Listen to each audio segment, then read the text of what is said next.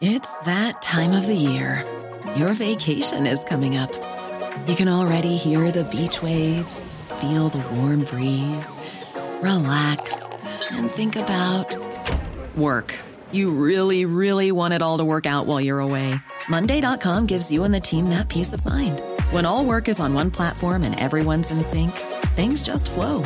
Wherever you are, tap the banner to go to Monday.com. I'm Sandra, and I'm just the professional your small business was looking for. But you didn't hire me because you didn't use LinkedIn Jobs. LinkedIn has professionals you can't find anywhere else, including those who aren't actively looking for a new job, but might be open to the perfect role, like me. In a given month, over 70% of LinkedIn users don't visit other leading job sites. So if you're not looking on LinkedIn, you'll miss out on great candidates like Sandra. Start hiring professionals like a professional. Post your free job on linkedin.com/people today. The latest from 7 News with Angela Cox. Good evening and welcome to the latest on the crypto crash. As the global economy grapples with rising inflation and interest rates, cryptocurrencies haven't escaped the panic of investors. While the most known digital currency, Bitcoin, has staged a moderate recovery the past few days, it's still well down on its peak, above $90,000 in November. But look at this. A so-called stable coin, Terra, was priced around 118 Australian dollars at the start of the month. It's now almost worthless. Joining me now in the studio is Network Finance editor Gemma Acton. Gem, what is behind this turbulent ride right now for the cryptocurrencies? Well, Ange, when confidence is high and there's lots of money around, people are more willing to invest in really risky assets where they can gain or lose a fortune overnight, and cryptocurrencies certainly fit that bill. So in the last couple of years during the pandemic, we had record low interest rates, we had governments giving out really generous stimulus checks. Now we've seen that all go into reverse. Interest rates are starting to rise again, there's no more stimulus checks, cost of living is going up. So we're seeing all risky assets, not just cryptocurrencies, we're starting to see money drain out of them once again. So by no means is this just Bitcoin. We've seen technology shares. It's been a similar situation where there was panic buying because people thought they were missing out on these really rapid gains. We're now seeing more panic selling. So we mentioned these stable coins.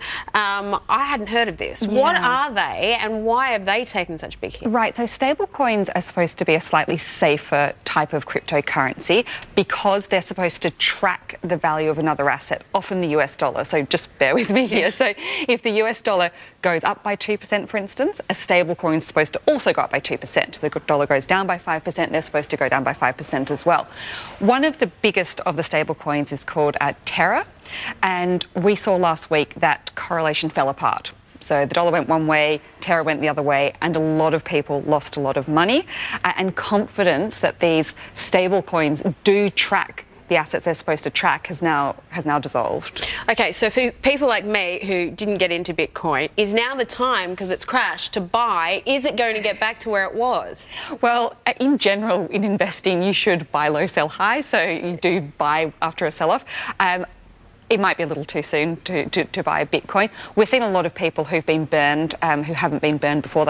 We've seen crypto crashes along the way. We had a lot of new investors in cryptocurrencies in the last couple of years, people who haven't gone into the market before. I think that pain will continue for a bit to come.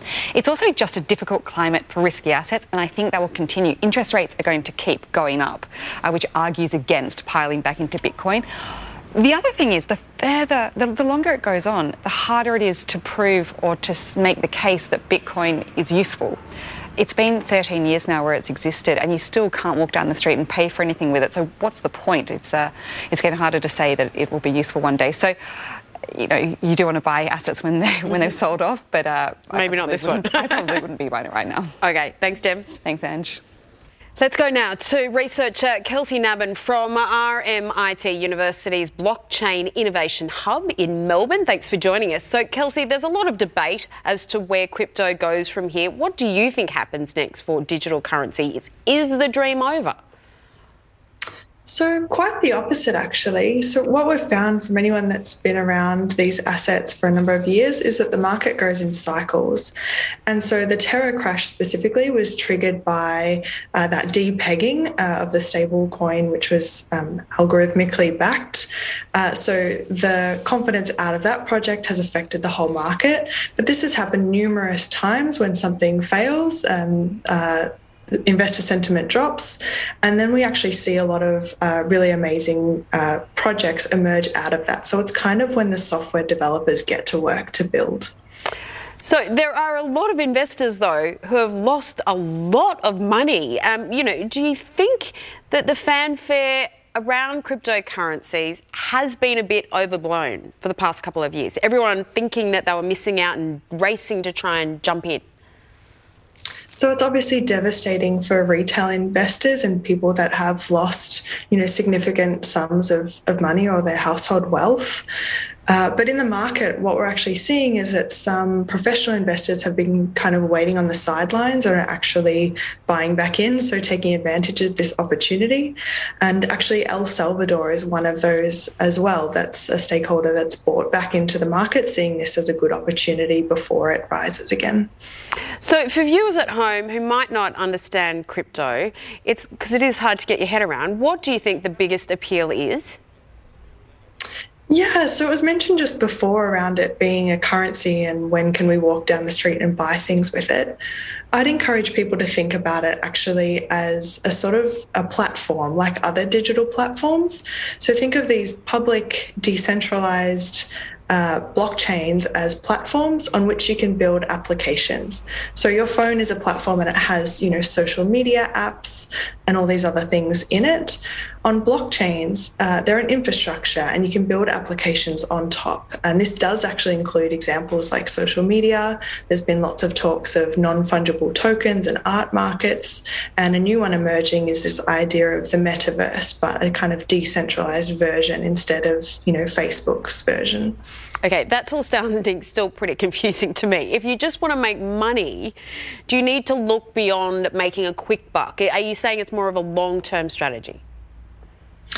It does require self-education or obviously education coming from a university here. So you want to understand the software developer team, the project, the purpose of the project that backs the actual cryptocurrency that you're buying on a market. But given that we've seen this astronomical crash and it crashes so often, doesn't it make it a bit risky for the average investor? It is classed as a high-risk asset. I myself am not a financial advisor, but know some, and obviously it's not even an asset that financial advisors are qualified to give advice on at this point.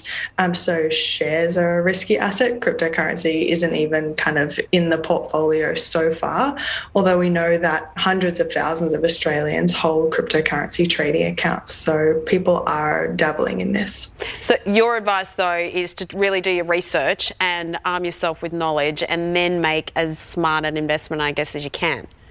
Absolutely. Okay, well, thanks so much, Kelsey Nabhan, for joining us tonight. That is the latest on the crypto crash. Thanks so much for your company. I'm Angela Cox. Bye for now.